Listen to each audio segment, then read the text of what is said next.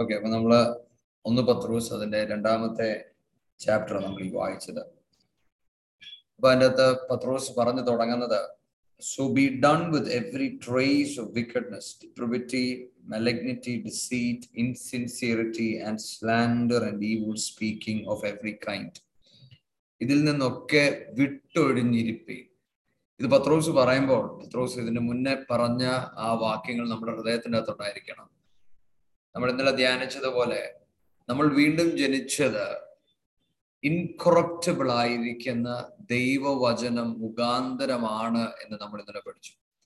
അപ്പോൾ ആ ദൈവവചനം കൊണ്ട് ജനിച്ചിരിക്കുന്ന ഞാനും നിങ്ങളും ഇപ്പോൾ ദൈവത്തിന്റെ ജീവൻ ഉള്ളവരാണ്. അങ്ങനെ ദൈവത്തിന്റെ ജീവൻ ഉള്ളതാകയാൽ നമ്മൾ ഓരോ പേരും ഇങ്ങനെയുള്ള സ്വഭാവങ്ങളിൽ നിന്ന് വിട്ടുമാറണം. അപ്പൊ ഇങ്ങനെയുള്ള സ്വഭാവങ്ങൾ നമ്മളിൽ വരും, നമ്മൾ അതിൽ നിന്ന് വിട്ടുമാറണം. ഒരു വേർഷൻ പറയുന്നത് putting aside all malice, putting aside all envy, deceit, hypocrisy, slander. ഇതിൽ നിന്ന് നമ്മൾ വിട്ടൊഴിഞ്ഞിരിക്കണം. മറ്റൊരു അർത്ഥത്തിൽ ദൈവത്തിന്റെ പൈതലാണെന്നും ഞാൻ ദൈവത്തിന്റെ ജീവൻ ഉള്ള മനുഷ്യനാണെന്നും ഉള്ള ഒരു തിരിച്ചറിവ് എന്നിൽ വരുമ്പോൾ ഈ സ്വഭാവങ്ങൾ എന്നിൽ വരുവാനുള്ള സാധ്യത ഉണ്ടെന്ന് മാത്രമല്ല, എൻ്റെ ജീവിത യാത്രയ്ക്കകത്ത് ഞാൻ ഇതുമായി കണ്ടുമുട്ടുമ്പോൾ ഇത് വിട്ടൊഴിയുവാൻ ഞാൻ തീരുമാനിക്കണം. എന്ന് പറഞ്ഞാൽ നമ്മളിപ്പം രാവിലെ നമ്മൾ പുറത്തോട്ട് ഇറങ്ങാൻ നേരം ഒരു ഷർട്ട് ഇട്ടു.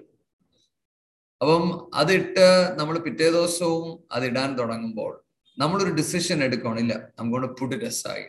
കണ്ടോ, ഇതൊരു ചോയ്സ് ആണ്, ഇതൊരു ഡിസിഷൻ ആണ്.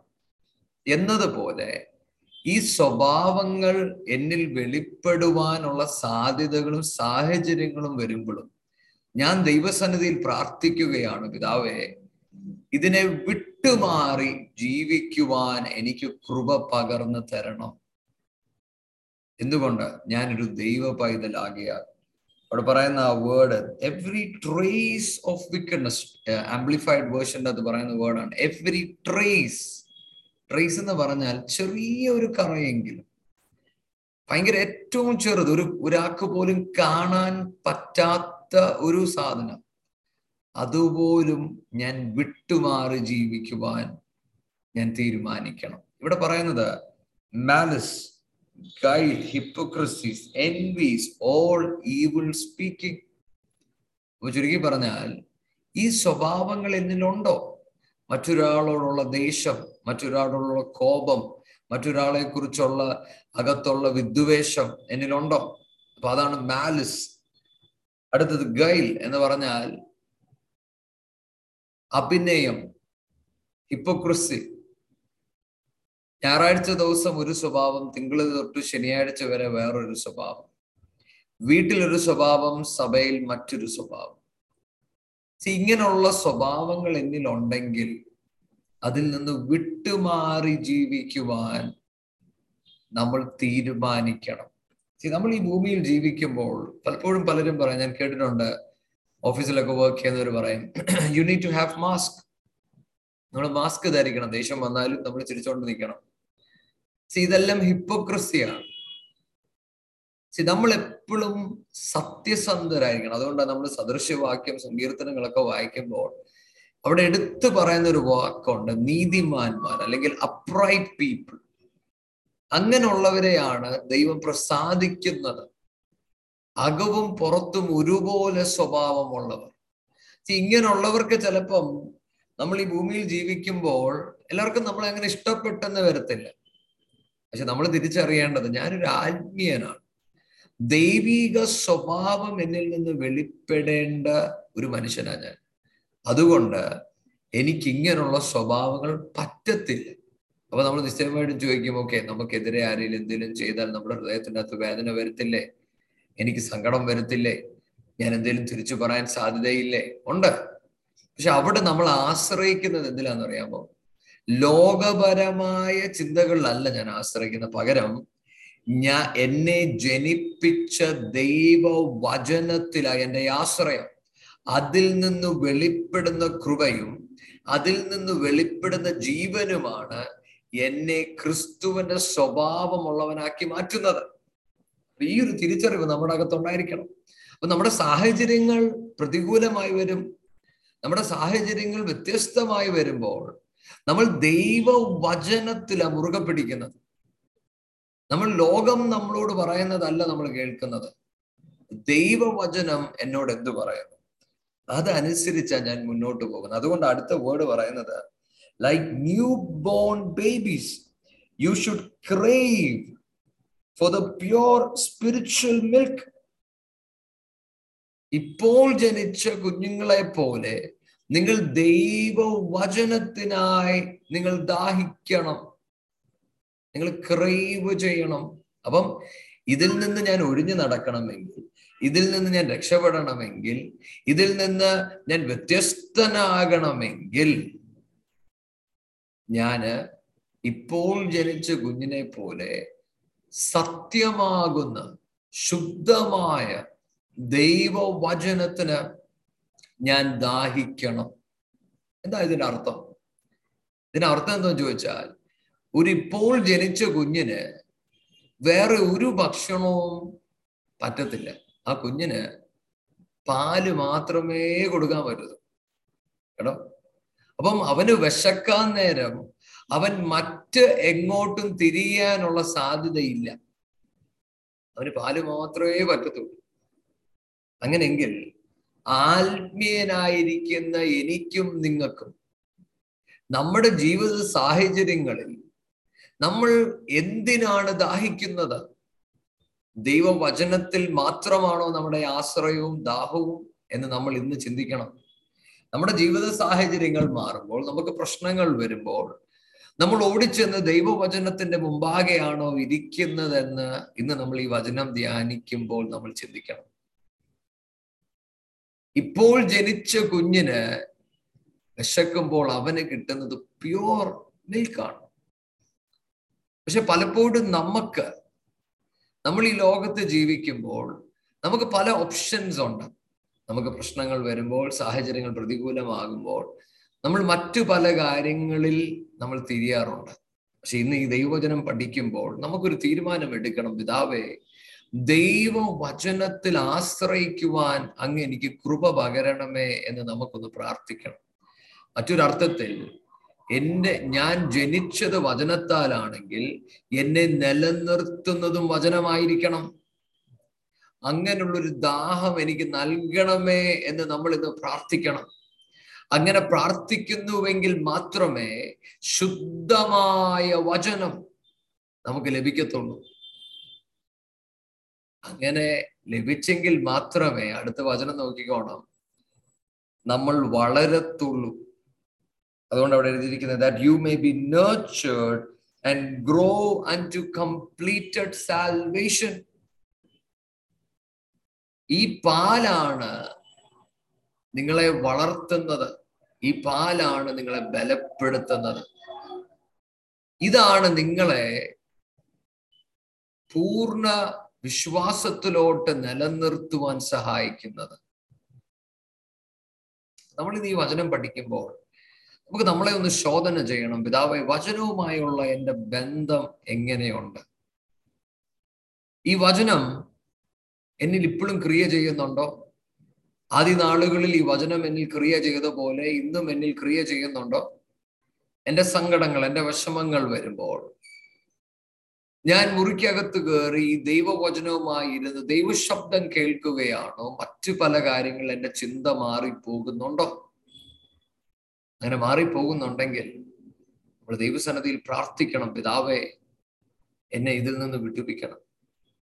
പക്ഷെ അങ്ങയുടെ സന്നിധിയിൽ ഇരുന്ന് ദൈവത്തിന്റെ വചനം കേൾക്കുവാൻ, ദൈവശബ്ദം കേൾക്കുവാൻ അങ്ങ് എനിക്ക് കൃപ തരണം. ഇതിന്റെ മറ്റൊരർത്ഥം എന്താണെന്നറിയാമോ?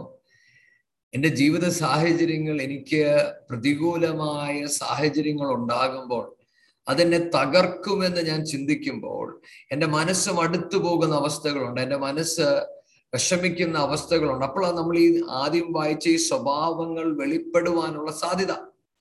പരിശുദ്ധാത്മാ പറയുവാണ്, കുഞ്ഞെ, ആത്മീയനായിരിക്കുന്ന നീ തിരിച്ചറിയണം, നീ ദൈവവചനത്തിന്റെ മുമ്പാകെ നിന്റെ ഈ കഷ്ടതയിൽ, നിന്റെ ഈ പ്രശ്നത്തിന്റെ നടുവിൽ നീ ഇരിക്കുമെങ്കിൽ ഈ വചനം നിന്റെ പ്രശ്നത്തെ അത് വളർച്ചയ്ക്കായി കാരണമാക്കും.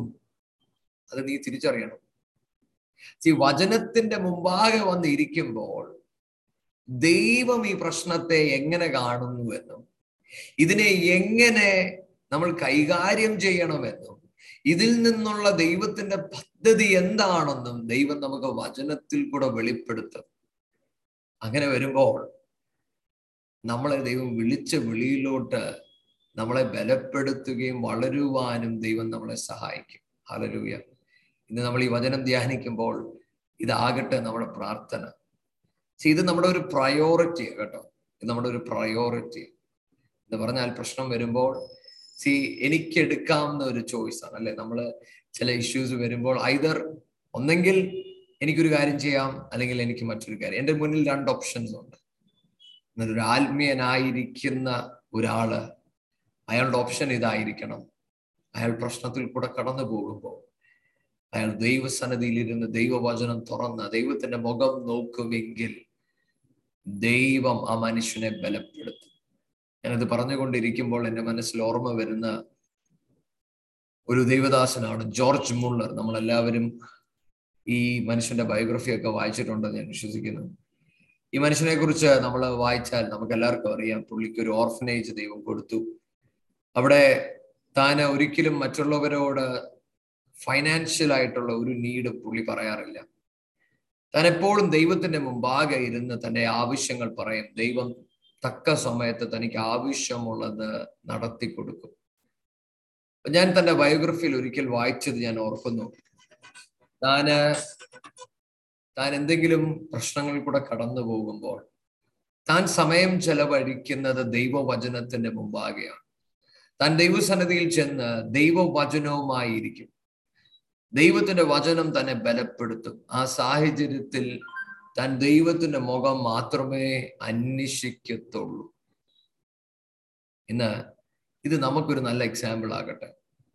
നമ്മൾ കടന്നു പോകുന്ന പ്രശ്നങ്ങൾ, സാഹചര്യങ്ങളുടെ നടുവിൽ ഈ ദൈവവചനവുമായി ഇരുന്ന് ദൈവത്തിൽ നിന്ന് ബലം പ്രാപിക്കുവാൻ ദൈവം നമുക്ക് ബുദ്ധി ഉപദേശിക്കട്ടെ. അടുത്തത് 3-ാമത്തെ വാക്യം. Since you have already tasted the goodness and kindness of the Lord, come to him as unto a living stone, disallowed indeed of men, but chosen of God and precious. We also, as lively stones, have built up a spiritual house and holy priesthood to offer a spiritual sacrifice acceptable to God by Christ Jesus. അടുത്ത് പറയുവാണ്, ദൈവം നല്ലവനെന്ന് നമ്മൾ രുചിച്ചറിഞ്ഞിട്ടുണ്ടെങ്കിൽ നമുക്ക് ജീവനുള്ള കല്ലായ ക്രിസ്തുവിന്റെ അരികിലോട്ട് വരാം. ഈ ജീവനുള്ള കല്ല് മനുഷ്യൻ തള്ളിക്കളഞ്ഞ കല്ലാണ്. എന്നാൽ ദൈവം തെരഞ്ഞെടുത്ത് ദൈവത്തിന് വിലയേറിയ കല്ലായിരുന്നു ഈ ക്രിസ്തു. ഇത് നമ്മളോട് പറയുന്നത് എന്താന്ന് ചോദിച്ചാൽ, നമ്മൾ ദൈവം നല്ലവനെന്ന് രുചിച്ചറിഞ്ഞവരാണ് നമ്മളെല്ലാവരും. നമ്മുടെ ജീവിതത്തിന്റെ പല അവസ്ഥകളിൽ നമ്മൾ ദൈവത്തെ രുചിച്ചറിഞ്ഞവരാണ്. അങ്ങനെ രുചിച്ചറിഞ്ഞ നമ്മൾ ഓരോ പേരും ദൈവത്തിന്റെ അരികിലോട്ട് വരുവാൻ പരിശുദ്ധാത്മാവ് നമ്മളെ ഓരോ പേരോടും ഇടപെടുകയാണ്. അങ്ങനെ നമ്മൾ ദൈവസന്നിധിയിൽ ചെല്ലുമ്പോൾ ദൈവാത്മാവ് നമ്മളോട് പറയുന്നത് എന്താണെന്നറിയാമോ? നമ്മൾ അടുത്ത് വരുന്ന ഈ ജീവനുള്ള കല്ല് മനുഷ്യര് തള്ളിക്കളഞ്ഞതാണ്. ഈ മൂലക്കല്ല് ആർക്കും വേണ്ടെന്ന് പറഞ്ഞ ഈ കല്ലാണ്. പക്ഷെ ദൈവത്തിന് വിലയേറിയതായിരുന്നു. ദൈവം തെരഞ്ഞെടുക്കപ്പെട്ടതായിരുന്നു. അതുകൊണ്ടാണ് പറയുന്നത് നിങ്ങളും ജീവനുള്ള കല്ലാണ്. എന്തിനാണെന്നറിയോ? We are built up for a spiritual house, a holy priesthood to offer up spiritual sacrifices acceptable to God by Jesus Christ. അപ്പൊ നമ്മളും ഒരു ജീവനുള്ള കല്ലാണ്. അപ്പം യേശുപ്പച്ചനാണ് a foundational stone. അപ്പൊ നമുക്കറിയാം, ഒരു വീട് പണിയുമ്പോൾ ആ വീട് ആ മൂലക്കല്ലിന് കറക്റ്റ് ചെയ്താണ് ബാക്കിയുള്ള കല്ലുകളെ ഷേപ്പ് ചെയ്യേണ്ടത്. എന്നതുപോലെ ദൈവവും നമ്മളെ ഷേപ്പ് ചെയ്യുന്നുണ്ട്. പക്ഷേ ആ ഷേപ്പിംഗ് എങ്ങനെയാണെന്നറിയാമോ? ക്രിസ്തു എന്ന മൂലക്കല്ലിനോട് സദൃശ്യമാക്കിക്കൊണ്ട്. നമ്മുടെ ജീവിതത്തിൽ നമ്മൾ അനുഭവിക്കുന്ന പ്രശ്നങ്ങളൊക്കെ ദൈവം നമ്മളെ പണിതുകൊണ്ടിരിക്കുകയാണ്. ക്രിസ്തുവിനെ പോലെ ആകുവാൻ വേണ്ടി ദൈവം നമ്മളെ പണിയുകയാണ്. ഞാൻ കഴിഞ്ഞ ദിവസം ഒരു പുസ്തകം വായിച്ചപ്പോൾ അതിൻ്റെ അകത്ത് ഒരിത് ഞാൻ വായിച്ചു. ഒരു മനുഷ്യൻ ഒരു മാർബിളിന്റെ ഒരു കല്ലെടുത്ത് അയാള് അതിൽ നിന്ന് ഒരു ലയന്റെ, ഒരു സിംഹത്തിന്റെ ഒരു സ്റ്റാച്ചു പണിതെടുത്തപ്പം നിന്ന ആള് ചോദിച്ചു, നിങ്ങൾ ഇത് എന്തുവാ ചെയ്ത്? ഇത് നേരത്തെ ഒരു വലിയ മാർബിൾ സ്റ്റോൺ ആയിരുന്നല്ലോ. അപ്പൊ പുള്ളി പറഞ്ഞു, ഈ മാർബിൾ സ്റ്റോണിൽ സിംഹത്തിന്റെ ഇമേജ് ഓൾറെഡി ഉണ്ടായിരുന്നു. പക്ഷേ ആ ഇമേജ് വരുവാൻ വേണ്ടി ഏതൊക്കെ കല്ലാണോ ബാക്കിയിരുന്നത് അതെല്ലാം ഞാൻ അങ്ങ് തട്ടിക്കളഞ്ഞു. അത് തട്ടിക്കളഞ്ഞപ്പോൾ ഈ നല്ലൊരു സ്റ്റാച്ചു വന്നു എന്ന് പറഞ്ഞതുപോലെ ദൈവമക്കളെ, നമ്മളും ദൈവജനം, അതുകൊണ്ട് റോമർ 8:28 അകത്ത് പറയുന്നത് we are the image of the son. അപ്പൊ നമ്മളെല്ലാവരും പുത്രന്റെ ഇമേജിലുള്ളവർ. പക്ഷെ അത് തട്ടിക്കളയുന്നതാണ് നമ്മുടെ ഈ ജീവിതയാത്ര.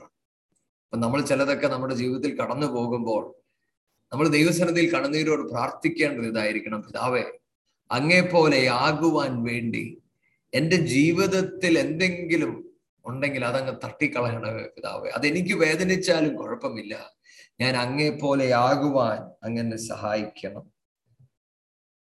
അങ്ങനെ നമ്മൾ ചെയ്യുമ്പോഴാണ് നമ്മളൊരു സ്പിരിച്വൽ ഹൗസായി മാറുന്നത്. സ്പിരിച്വൽ ഹൗസ് എന്ന് പറഞ്ഞാൽ ദൈവം വസിക്കുന്ന ഒരു വീടായി മാറും. എ ഹോളി പ്രീസ്റ്റ്ഹുഡ്, ദൈവത്തിന്റെ ശബ്ദവുമായി നടക്കുന്നവനായി നമ്മൾ മാറും.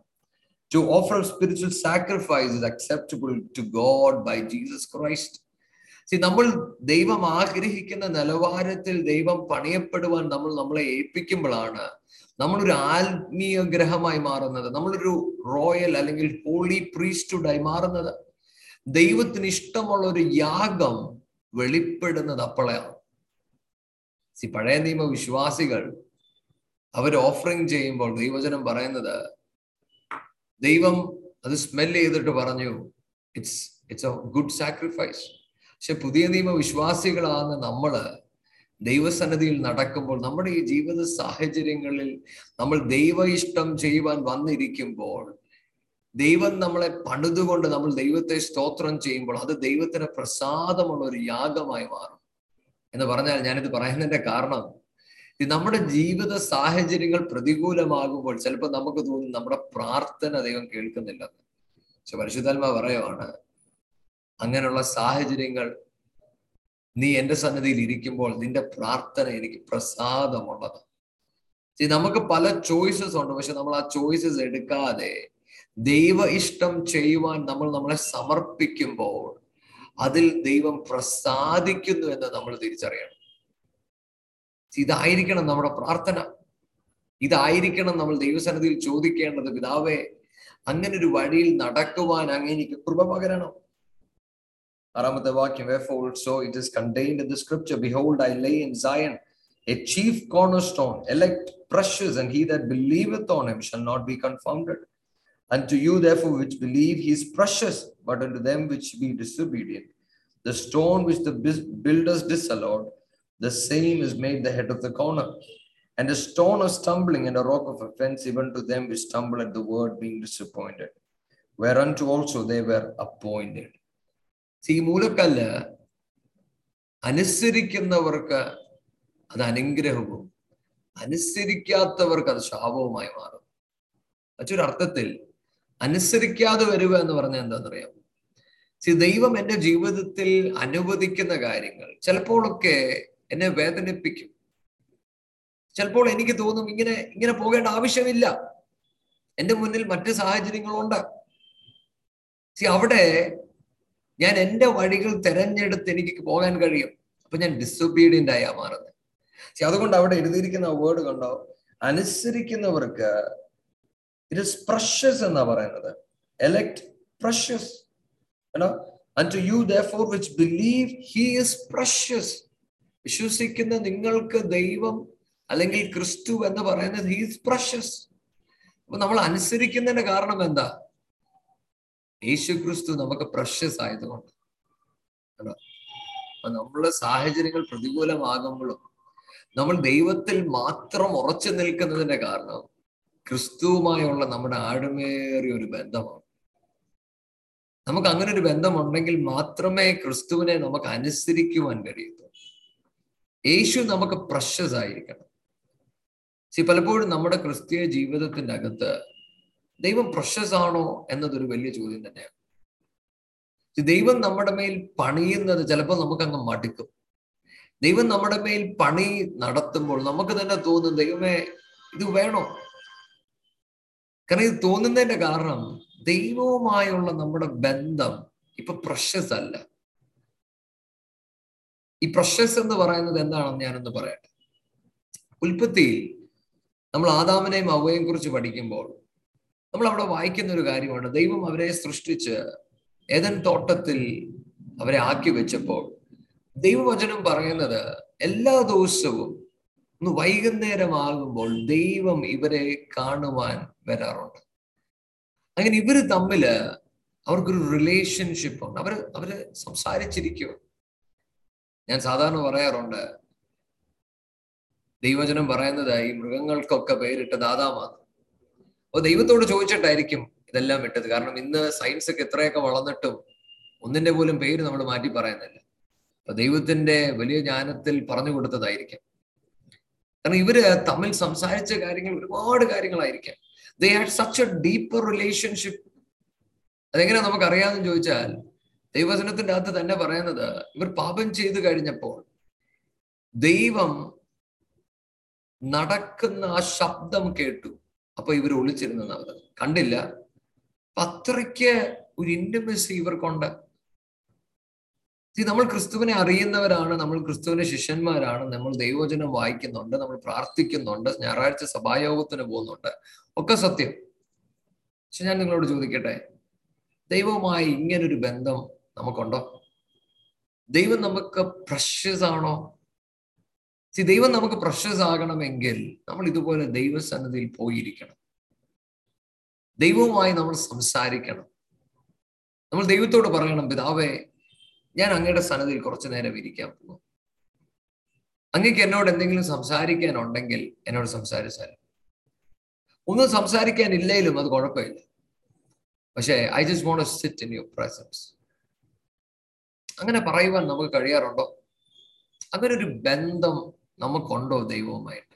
അതോ നമ്മൾ ദൈവസന്നിധി വരുമ്പോൾ ഒരു പുസ്തകമൊക്കെ എടുത്ത് ബൈബിൾ എടുത്ത് വായിച്ചു, നമ്മൾ നമ്മുടെ കാര്യങ്ങളൊക്കെ പ്രാർത്ഥിച്ചു, ഒരു വാക്യം കിട്ടി നമ്മൾ എഴുതിയിട്ടു എഴുന്നേറ്റ് പോവാണോ? ഇങ്ങനൊരു ബന്ധമില്ല എങ്കിൽ ഇന്ന് എന്നെ കേൾക്കുന്ന ഓരോ പേരോടും ഞാൻ പറയട്ടെ, ഇന്ന് ഈ വചനം പഠിക്കുമ്പോൾ നിങ്ങൾക്കൊരു തീരുമാനം എടുക്കാമോ? പിതാവേ, ഏദൻ തോട്ടത്തിൽ ഇറങ്ങി വന്ന എൻ്റെ ദൈവത്തിന്റെ മുമ്പാകെ എനിക്കും ഒന്ന് വന്നിരിക്കുവാൻ എനിക്ക് കൃപ പകരണം. അപ്പൊ എനിക്ക് അജണ്ടകളൊന്നുമില്ല, എനിക്കൊന്ന് ദൈവസ്നേഹം അനുഭവിക്കണം. മക്കളെ, ഇങ്ങനൊരു ഇന്റിമേറ്റ് റിലേഷൻഷിപ്പ് നമുക്ക് ദൈവവുമായിട്ടുണ്ടായിരിക്കണം. ഇതുകൊണ്ടാണ് നമ്മൾ ദൈവവചനം ഉടനീളം പഠിക്കുമ്പോൾ God is more interested in our relationship. അബ്രഹാമിനെ കുറിച്ച് ദൈവം പറയുന്നത് ദ ഫ്രണ്ട് ഓഫ് ഗോഡ് എന്നാ പറയുന്നത്. ഒരു കൂട്ടുകാരനോട് സംസാരിക്കുന്നത് പോലെ സംസാരിക്കും. മോശയെ കുറിച്ചും ദൈവം ഇത് തന്നെയാ പറയുന്നത്. ദാവീദിനെ കുറിച്ച് പറയുന്നു, a man after God's own heart. അപ്പൊ ദൈവവുമായി ഇവർക്കുള്ള ആഴമേറിയ ഒരു ബന്ധം, ഇങ്ങനെ ആഴമേറിയ ഒരു ബന്ധം നമുക്കുണ്ടോ? നമ്മൾ ദൈവസന്നിധിയിൽ ഇരിക്കുക, ദൈവത്തിന്റെ ഹൃദയം അറിയുവാൻ ഇരിക്കുക. ഇങ്ങനെ നമ്മൾ ഇരുന്നില്ല എങ്കിൽ നമുക്ക് ഈ ദൈവം പ്രഷ്യസ് ആണെന്ന് പറയാൻ പറ്റത്തില്ല. പകരം നമ്മള് പലതും അനുസരിക്കണം. അയ്യോ, ദൈവം എന്നെ ശിക്ഷിച്ചാലോ എന്ന് വിചാരിച്ച് നമ്മൾ അനുസരിക്കാൻ തുടങ്ങും. ഞാൻ വിശ്വസിക്കുന്നു ഇന്ന് സഭയിൽ ഇല്ലാതെ പോയിരിക്കുന്ന ഒരു കാര്യമാണ് ദൈവവുമായുള്ള ആഴമേറിയ ഒരു ബന്ധം. ഇന്ന് എല്ലാവരും പ്രാർത്ഥിക്കുന്നത് ചിലത് നേടാൻ വേണ്ടിയാണ്. അവരുടെ ജീവിത സാഹചര്യങ്ങളിൽ അവർ മുന്നോട്ട് പോകുമ്പോൾ അവർക്ക് ചിലതൊക്കെ നേടണം, ജീവിതത്തിൽ ചിലതൊക്കെ ആഗ്രഹിക്കുന്നുണ്ട്. അതിനാ അവർ ദൈവത്തെ ഉപയോഗിക്കുന്നത്. മക്കളെ, അങ്ങനെ നമുക്ക് ദൈവവുമായിട്ടൊരു ഫ്രണ്ട് ആകാൻ പറ്റത്തില്ല. ഇന്ന് ഞാൻ നിങ്ങളെ ഞാൻ പ്രോത്സാഹിപ്പിക്കുവാണ് ദൈവവുമായി ഇങ്ങനെ ഒന്നിരിക്കുവാൻ. അബ്രഹാമിനെ ഇറങ്ങി വന്ന് കണ്ടുമുട്ടിയതുപോലെ നിങ്ങളോട് ദൈവം അങ്ങനെ ഇടപെടാറുണ്ടോ? നിങ്ങൾ വിചാരിക്കരുത് അയ്യോ ഇങ്ങനൊന്നും നടക്കത്തില്ല, ഇങ്ങനെ നടക്കും. പക്ഷെ നമ്മൾ ബിസി ആകുന്നത് കൊണ്ടാണ് നമ്മൾ ഈ ദൈവശബ്ദം ഇങ്ങനെ കേൾക്കാത്തത്. നമ്മൾ ദൈവസന്നിധിയിൽ ഇരിക്കുമെങ്കിൽ നിശ്ചയമായിട്ടും നമ്മൾ ഇങ്ങനെ ദൈവശബ്ദം കേൾക്കും. ഒരു ആത്മീയനെ സംബന്ധിച്ചിടത്തോളം ഏറ്റവും വേണ്ടപ്പെട്ട ഒരു കാര്യം എന്താണെന്ന് നിങ്ങൾ ചോദിച്ചാൽ ഞാൻ പറയും it is intimacy with God. ദൈവവുമായുള്ള ഒരു ഇന്റിമസി നമുക്കുണ്ടാകണം. ഇന്ന് പലപ്പോഴും പലർക്കും ഇത് പറയുവാൻ അറിയാം, ഒരു ഇന്റിമസി എന്ന് പറയാൻ അറിയാം, പക്ഷെ ഇത് ഇന്റിമസി എങ്ങനെ നടക്കുന്നതെന്ന് അറിയത്തില്ല. സിമ്പിൾ ഉദാഹരണം ഇത്. നിങ്ങൾ ഈ ദൈവവചനവും ഒരു പുസ്തകവും ഒരു പേനയുമായി ദൈവസന്നിധിയിൽ ഇരിക്കും. ദൈവത്തോട് പറയണം, പിതാവേ ഞാൻ ഫ്രീയാ, പക്ഷെ അങ്ങ് എന്നോട് സംസാരിക്കും. അങ്ങ് പറയുന്നത് കേൾക്കുവാനാ ഞാൻ ഇരിക്കുന്നത്. എനിക്കൊന്നും അങ്ങയോട് പറയാനില്ല. അങ്ങ് പറ, അങ്ങക്ക് എന്താണോ പറയുവാനുള്ളത് ഞാൻ കേൾക്കും, അത് ഞാൻ എഴുതിയെടുക്കും. അങ്ങയുടെ ഇഷ്ടം മാത്രം ചെയ്യുവാനാണ് ഞാൻ ഇരിക്കുന്നത്. അങ്ങനെ നിങ്ങൾ ഇരിക്കുമെങ്കിൽ നിശ്ചയമായിട്ടും ദൈവം നിങ്ങളോട് സംസാരിക്കും. നിങ്ങളൊരു സമയം തിരഞ്ഞെടുക്കണം. നിങ്ങൾക്ക് ഇഷ്ടമുള്ള സമയമല്ല. നിങ്ങൾ ഒരു ടൈം സെലക്ട് ചെയ്ത് ദൈവത്തോട് പറയണം, അപ്പച്ച this is the time that I am going to sit with. എല്ലാ ദിവസവും ഈ സമയം ഞാൻ അങ്ങയുടെ സന്നിധിയിലിരിക്കും. ഞാൻ നിങ്ങൾക്കൊരു ഉദാഹരണം പറയാം. എൻ്റെ ജീവിതത്തിൽ നടന്ന ഒരു അനുഭവം.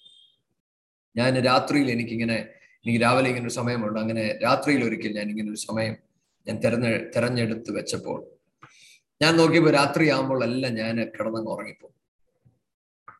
അപ്പൊ ഞാൻ ഒരു ദിവസം രാത്രിയിൽ എൻ്റെ ഫ്രണ്ട്സ് എൻ്റെ അടുത്ത് പറഞ്ഞു നമുക്ക് പുറത്തു പോകാം. അപ്പൊ ഞാൻ എൻ്റെ ഫ്രണ്ട്സിൻ്റെ കൂടെ പുറത്തു പോയി കറങ്ങിയിട്ട് തിരിച്ചു വന്നു. അപ്പൊ എൻ്റെ സമയം കഴിഞ്ഞു. ഞാൻ തിരിച്ച് പ്രാർത്ഥിക്കാനായിട്ട് വന്നിരിക്കുന്ന സമയത്ത് പരിശുദ്ധാത്മാവ് എന്നോട് ചോദിച്ചു, ജസ്നെ നീ എന്തുകൊണ്ട് വന്ന് എൻ്റെ സന്നിധിയിൽ ഇരുന്നില്ല?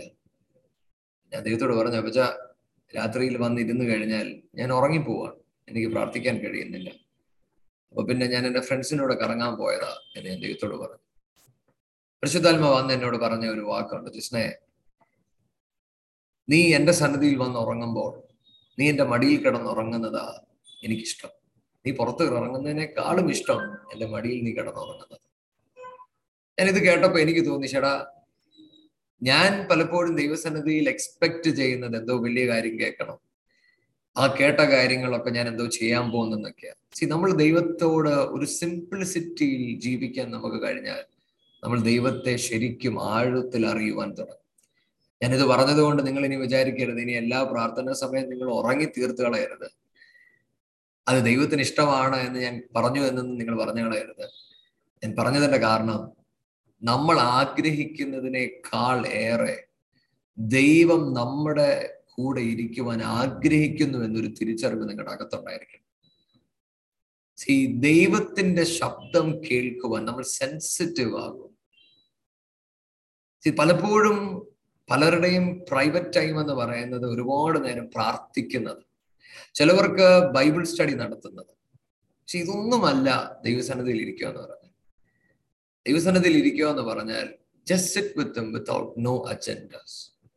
ഒരു പക്ഷേ നിങ്ങൾ രാവിലെ എഴുന്നേൽക്കുമ്പോൾ നിങ്ങൾ പ്രാർത്ഥിച്ചു കാണും, കുറെ നേരം പ്രാർത്ഥിച്ചു, കുറെ നേരം ബൈബിൾ വായിച്ചു, ഇറ്റ്സ് ഓക്കെ. അത് കഴിഞ്ഞിട്ട് അപ്പച്ചനോട് പറയണം, അപ്പച്ച ഇനി ഞാൻ സംസാരിക്കുന്നില്ല, അങ്ങ് എന്നോട് സംസാരിക്കും, എനിക്ക് അങ്ങയുടെ ശബ്ദം ഒന്ന് കേൾക്കണം. I want to hear your voice. നിങ്ങൾ ഒരു പക്ഷേ ചിന്തിക്കും, ഞാൻ എന്തുകൊണ്ടാണ് ഇത്രയേറെ സമയം ഇതിനെടുക്കുന്നത്? ഞാനിത് പറയുന്നതിന്റെ കാരണം ദൈവത്തെ അറിയുവാൻ പലർക്കും കഴിയുന്നില്ല, ഇങ്ങനൊരു റിലേഷൻഷിപ്പ് അവർക്കില്ലാത്തത് കൊണ്ട്. എൻ്റെ ജീവിതത്തിൽ ഈ ഇന്റിമസി എന്ന് പറയുന്ന ഈ സബ്ജക്റ്റിലോട് പരിശുദ്ധാത്മാവ് എന്നെ കേട്ടി ഒരുപാട് ദൈവദാസന്മാരുണ്ട്. അതിലൊരു ദൈവദാസനാണ് വാൾട്ടർ ബട്ട്ലർ എന്ന് പറഞ്ഞൊരു ദൈവദാസൻ. ഈ മനുഷ്യന്റെ ജീവിതം ഞാൻ വായിച്ചപ്പോഴാണ് ഇന്റിമസി എന്നുള്ള ഒരു സബ്ജക്റ്റ് എനിക്ക് ഭയങ്കരമായിട്ട് തുറന്നു വന്നത്. ഈ മനുഷ്യൻ പറയുന്നത് താൻ മണിക്കൂറുകളോളം ദൈവസന്നിധിയിൽ വന്ന് കാത്തിരിക്കും. അത് ഈ മനുഷ്യൻ മാത്രമല്ല, സാധു സുന്ദർ സിംഗിന്റെ ബുക്ക് വായിച്ചപ്പോൾ ഞാൻ ഇതേ കാര്യം ഞാൻ കണ്ടു. സാധു സുന്ദർ സിംഗ് പറയുന്നത് അരമണിക്കൂർ എടുക്കും തനിക്ക് ദൈവത്തിന്റെ സാന്നിധ്യവുമായി ഒന്ന് കണക്ട് ചെയ്യുവാൻ. അരമണിക്കൂർ, അടുത്ത അരമണിക്കൂർ എടുക്കും ഈ ദൈവ സാന്നിധ്യം വിട്ട് വരാൻ. അപ്പൊ ചുരുക്കി പറഞ്ഞ 1 മണിക്കൂർ അതിൽ തന്നെ പോയി. സാധു സുന്ദർ സിംഗിന്റെ ബയോഗ്രഫികൾ വായിച്ചാൽ താൻ ഏതാണ്ട് 10-12 മണിക്കൂറുകളാണ് ദൈവസന്നിധിയിൽ ഇരിക്കുന്നത്. നിങ്ങൾ സാധു സുന്ദർ സിംഗിന്റെ ബയോഗ്രഫി വായിച്ചിട്ടില്ലേ? നിങ്ങൾ വായിച്ചു നോക്കണം. ഈ മനുഷ്യനെ കുറിച്ച് എഴുതിയിരിക്കുന്നത് ഒരിക്കലും ഒരു വില്ലേജിൽ തന്നെ ഒരു മീറ്റിങ്ങിന് വിളിച്ചിട്ട് ആ മീറ്റിങ്ങിന് തനിക്ക് ചെല്ലാൻ കഴിഞ്ഞില്ല. കാരണം ഉച്ചയ്ക്ക് എങ്ങാണ്ട് ദൈവസന്നിധിയിൽ ഇരിക്കാൻ തുടങ്ങിയ മനുഷ്യൻ 6:30-ക്കുള്ള മീറ്റിംഗ് പുള്ളി മറന്നുപോയി. പുള്ളി ദൈവസന്നിധിയിൽ അങ്ങ് ഇരുന്നു പോയി. അതുകൊണ്ട് പുള്ളി പിന്നെ തൊട്ട് തൻ്റെ കൂടുള്ള ദൈവദാസന്മാരോട് പറയും, ഞാൻ പ്രാർത്ഥിച്ചു കൊണ്ടിരിക്കുകയാണെങ്കിൽ എന്നെ വന്നൊന്ന് തട്ടി ഉണർത്തണം, ആ സമയം നഷ്ടപ്പെടാതിരിക്കാൻ വേണ്ടി. കാരണം എന്ന് പറഞ്ഞാൽ ദൈവസന്നിധിയിൽ ഇരുന്ന് കഴിയുമ്പോൾ സമയം പോകുന്നത് അറിയുന്നില്ല. പുള്ളിയോട് നിങ്ങൾ ചോദിച്ചു നോക്കിക്കേ, എന്താ ഈ 10-12 മണിക്കൂർ നിങ്ങൾ ചെയ്യുന്നതെന്ന് ചോദിച്ചാൽ പുള്ളി പറയും, ഞാൻ ദൈവസന്നിധിയിൽ ദൈവത്തിന്റെ സ്നേഹം അനുഭവിക്കുക. ഈ ദൈവസ്നേഹം ഇങ്ങനെ അനുഭവിക്കുന്നതാണ് നമ്മളെ ദൈവത്തോട് ചേർത്ത് നിർത്തുന്നത്. മനസ്സിലാകുന്നുണ്ടോ? നമ്മുടെ കഷ്ടതകളും പ്രയാസങ്ങളും ഒന്നും നമുക്ക് വിഷയമുള്ള കാര്യമല്ല. നമ്മൾ ദൈവത്തോട് ചേർന്ന് നടക്കുക. ഇതുകൊണ്ട് അവിടെ പറയുന്നത് ഹീസ് പ്രഷ്യസ്. എന്തുകൊണ്ടാണ് ഞാൻ ദൈവത്തെ അനുസരിച്ചത്? Because he's precious. ഞാൻ എന്തുകൊണ്ടാ ക്രിസ്തുവിനോട് ചേർന്ന് ഇങ്ങനെ നടക്കുന്നത്? Because he's precious. ഇതാ ഞാൻ നിങ്ങളോട് ചോദിച്ചത്, ഈ ദൈവം നിങ്ങൾക്ക് പ്രഷ്യസ് ആണോ? ഈ സാധു സുന്ദർ സിംഗിന്റെ ഒക്കെ ജീവിതം വായിച്ചാൽ താൻ കടന്നുപോയ കഷ്ടതകൾ ഒരുപാടാണ്. പക്ഷെ അപ്പോഴും താൻ ദൈവത്തോട് ചേർന്ന് നടന്ന മനുഷ്യനാണ്. തനിക്ക് ആഗ്രഹങ്ങളൊന്നുമില്ല. സാധു സുന്ദർ സിംഗിന്റെ ജീവിതം വായിച്ചാൽ തനിക്ക് ഭയമാണ് തന്റെ ജീവിതത്തിൽ ചിലതൊക്കെ നടക്കുന്നത്. തന്നെ കുറിച്ച് പറയുന്നത്, താൻ പ്രാർത്ഥിക്കുമ്പോൾ രോഗസൗഖ്യം ഉണ്ടാകുന്നുണ്ടായിരുന്നു. താൻ കേരളത്തിൽ വന്ന സമയത്ത് ഒരു കുഞ്ഞിന് ക്യാൻസർ രോഗമാണ്. ആ കുഞ്ഞിനെ കൈവച്ച് പ്രാർത്ഥിച്ച ആ നിമിഷം തന്നെ ആ കുഞ്ഞ് സൗഖ്യമായി. പക്ഷെ പിന്നീട് പുള്ളി ആർക്കു വേണ്ടിയും പ്രാർത്ഥിച്ചില്ല. കാരണം പുള്ളി എഴുതിയിരിക്കുന്നത് അല്ലെങ്കിൽ പറഞ്ഞത്, ഞാൻ പ്രാർത്ഥിക്കുമ്പോൾ അനേകരുടെ ദൃഷ്ടി ക്രിസ്തുവിൽ നിന്ന് മാറി എന്നിൽ വരുന്നത് കൊണ്ട് അത് സംഭവിക്കാൻ പാടില്ല എന്ന് പറഞ്ഞ ആ മനുഷ്യൻ പ്രാർത്ഥിച്ചില്ലെന്നാണ് പറയുന്നത്.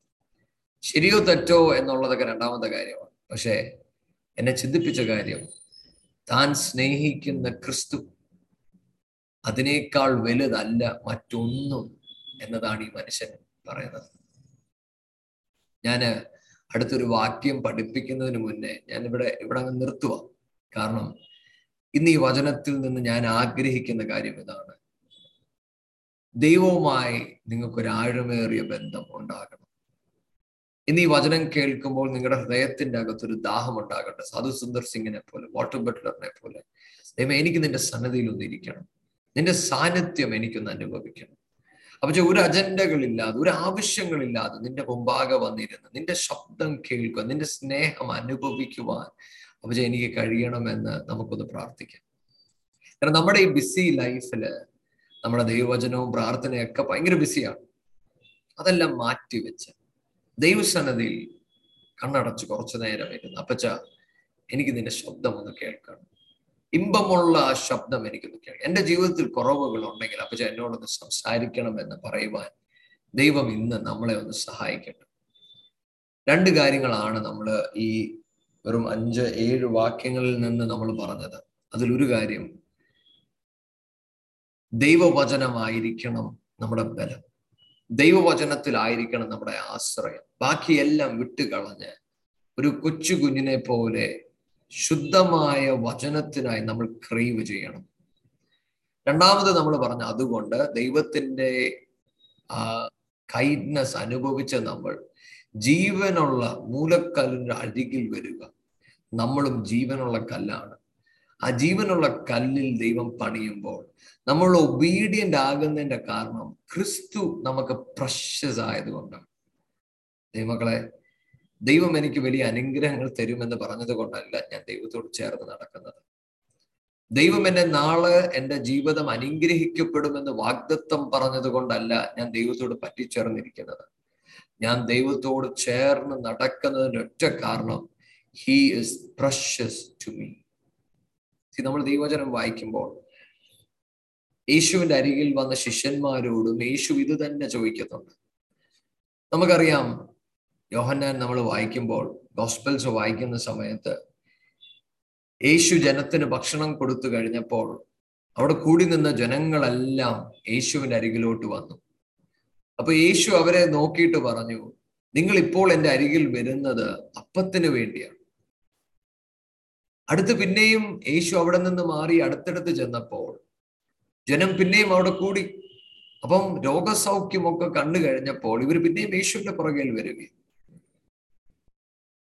അടുത്ത ആ ടൈമിൽ യേശു അവരെ പഠിപ്പിക്കാൻ തുടങ്ങി. ഇവരെ പഠിപ്പിക്കാൻ തുടങ്ങിയപ്പോൾ വചനം പറയുന്നത് കട്ടിയുള്ള വചനമാണ്. കട്ടിയുള്ള വചനം. നമ്മൾ ആ ചാപ്റ്റർ വായിച്ചാൽ അവിടെ ഇങ്ങനെ എഴുതിയിരിക്കുന്നത്, ആ സമയം മുതൽ തൻ്റെ കൂടുണ്ടായിരുന്ന ശിഷ്യന്മാരിൽ ചിലർ യേശുവിനെ വിട്ട് അവർ നടക്കുവാൻ തുടങ്ങി. എന്താ കാര്യം എന്നറിയോ? അവര് പറഞ്ഞു, ഇത് കട്ടിയുള്ള ആഹാരമാണ്. അവൻ പറയുന്നത് കട്ടിയുള്ള കാര്യങ്ങൾ. അപ്പൊ ഇത്രയും നാളും യേശുവിന്റെ കൂടെ നടന്നപ്പോൾ കേട്ട കാര്യമല്ല. ഇപ്പം ദൈവം സബ്മിഷനും ബാക്കി കാര്യങ്ങളും കട്ടിയാകാൻ തുടങ്ങി. എന്നെ ഏറെ ചിന്തിപ്പിച്ച ഒരു കാര്യമായിരുന്നു, ഇവരെല്ലാരും പോയി കഴിഞ്ഞപ്പോ ഇനിയിപ്പോ കയ്യിലുണ്ടെന്ന കുറച്ച് ശിഷ്യന്മാരെ മുന്നിലുള്ളൂ. ഞാൻ ഒരു നിമിഷം ഇങ്ങനെ ചിന്തിച്ചു, ഞാനായിരുന്നു അവിടെ നിന്നിരുന്നെങ്കിൽ ഞാൻ ഒന്നും മിണ്ടത്തില്ല.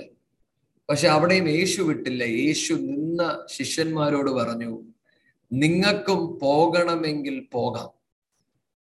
അതിന് പത്രോസ് പറഞ്ഞൊരു ഉത്തരമുണ്ട്, പക്ഷെ ഞങ്ങൾ എവിടെ പോവാനാ? അങ്ങയിലല്ലയോ നിത്യജീവന്റെ വാക്കുകൾ. For you have the words of eternal life. അപ്പൊ എന്തിനാ ഞങ്ങൾ അങ്ങേ അനുഗമിക്കുന്നത്? നിത്യജീവന് വേണ്ടി. ഹല്ലേലൂയ. യോഹന്നാന്റെ അകത്ത് തന്നെ പറയുന്നുണ്ട്, എന്താണ് ഈ നിത്യജീവൻ?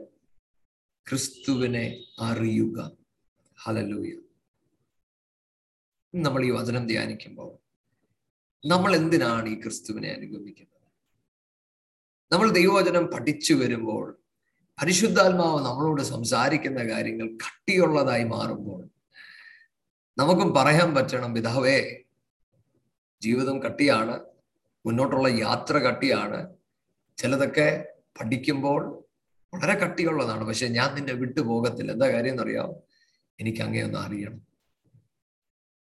ആ നിത്യജീവൻ എനിക്കൊന്ന് അറിയണം. ഇത് പറയണമെങ്കിൽ ദൈവവുമായി ഒരു ആഴമേറിയ ബന്ധമുണ്ടായേ മതിയാവത്തുള്ളൂ. ഈ ആഴമേറിയ ബന്ധമില്ലാത്ത ഒരു മനുഷ്യന് ജീവിത സാഹചര്യങ്ങൾ അവൻ എന്തെങ്കിലും കൊടുത്തേ പറ്റത്തുള്ളൂ. അവന് ചില അനുഗ്രഹങ്ങൾ കിട്ടിയേ പറ്റത്തുള്ളൂ. പക്ഷെ ദൈവത്തെ അറിയുന്ന ഒരു മനുഷ്യന് അവന്റെ അനുഗ്രഹം എന്താണെന്നറിയാം? ക്രിസ്തു തൻ്റെ കൂടെ നടക്കുന്നത്. ഈ ലോകം മൊത്തം അവന്റെ കൈ കൊണ്ട് കൊടുത്താൽ അവൻ പറയും, എനിക്ക് ക്രിസ്തു മതി. ഇങ്ങനെ ഉള്ള ഒരാളാകുവാൻ ദൈവം നമ്മളെ ഓരോ പേരെയും സഹായിക്കട്ടെ. ഇന്ന് ഈ വചനം കേൾക്കുമ്പോൾ നമുക്ക് നമ്മളെ തന്നെ ഒന്ന് ദൈവസന്നിധിയിൽ സമർപ്പിക്കാം. നമുക്ക് ദൈവത്തോടൊന്ന് പറയാം, പിതാവേ, എൻ്റെ ജീവിത സാഹചര്യങ്ങൾ പ്രതികൂലമാകുമ്പോൾ പലപ്പോഴും ഞാൻ മറ്റു പല കാര്യങ്ങളിലോട്ട് എൻ്റെ ശ്രദ്ധ പോകുന്നുണ്ട്. പക്ഷെ അതൊന്ന് മാറി ഇന്നു മുതൽ എൻ്റെ സാഹചര്യങ്ങൾ വ്യത്യാസപ്പെടുമ്പോൾ വചനത്തിന്റെ മുമ്പാകെ ഇരിക്കുവാൻ എനിക്ക് കൃപ തരണം. ദൈവത്തിന്റെ വചനം എന്നോട് എന്താ പറയുന്നതെന്ന് ശ്രദ്ധിക്കുവാൻ എനിക്ക് കൃപ തരണം. ഒന്നാമത്തെ കാര്യം.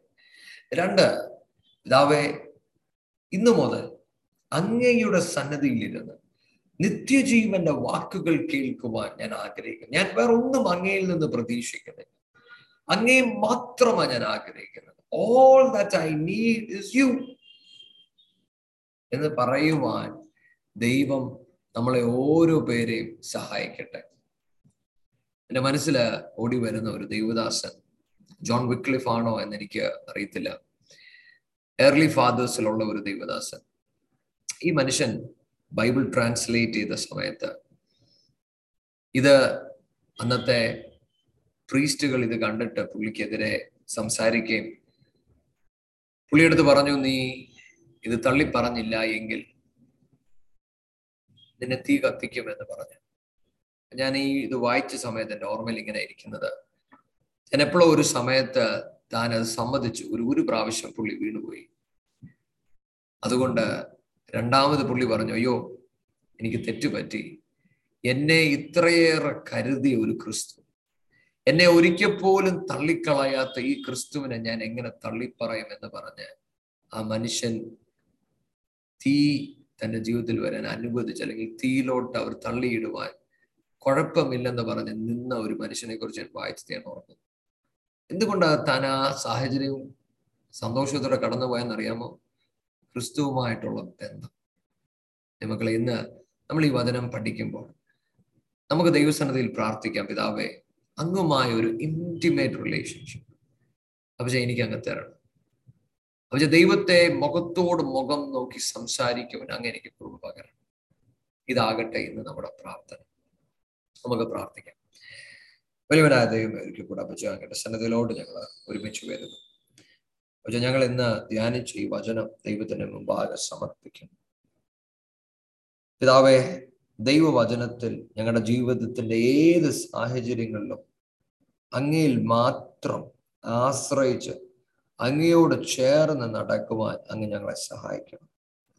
പിതാവേ, ദൈവവുമായി ആഴമേറിയ ഒരു ബന്ധം ഞങ്ങൾക്ക് ഉണ്ടാകാൻ സഹായിക്കണമേ. അപ്പൊ ഇന്ന് ഈ വചനം കേൾക്കുന്ന എല്ലാവരെയും ഞാൻ അനുഗ്രഹിച്ചു പ്രാർത്ഥിക്കണം. ദൈവമേ, അവരുടെ കണ്ണുകൾ തുറക്കട്ടെ. ദൈവത്തിന്റെ സന്നിധിയിൽ ഇരുന്ന് ദൈവമായ ഒരു ഇന്റിമേറ്റ് റിലേഷൻഷിപ്പ് ഓരോ പേർക്കും അങ്ങ് നൽകണമേ എന്ന് പ്രാർത്ഥിക്കാം. Lord, I pray that you will give them a hunger to sit in your presence. ദൈവമേ, ആഴമേറിയ ഒരു ഹങ്കർ ഓരോ പേരുടെ ജീവിതത്തിലും അങ്ങ് കൊടുക്കണം. ദൈവമേ, അങ്ങ് ഞങ്ങളെ ആകർഷിക്കാതെ ഞങ്ങൾക്ക് അങ്ങയുടെ അരികിലോട്ട് വരുവാൻ കഴിയത്തില്ല. എന്നാൽ ഇന്ന് അതിനായിട്ട് ഞങ്ങളെ കൃപ തന്ന് ഞങ്ങളെ അങ്ങയോട് അടുപ്പിക്കണമേ എന്ന് പ്രാർത്ഥിക്കുന്നു. ദൈവ സാന്നിധ്യം ഞങ്ങൾ അനുഭവിക്കണം. യേശുവിൻ നാമത്തിൽ അപേക്ഷിക്കുന്നു, പ്രാർത്ഥന കേൾക്കണം. ആമേൻ.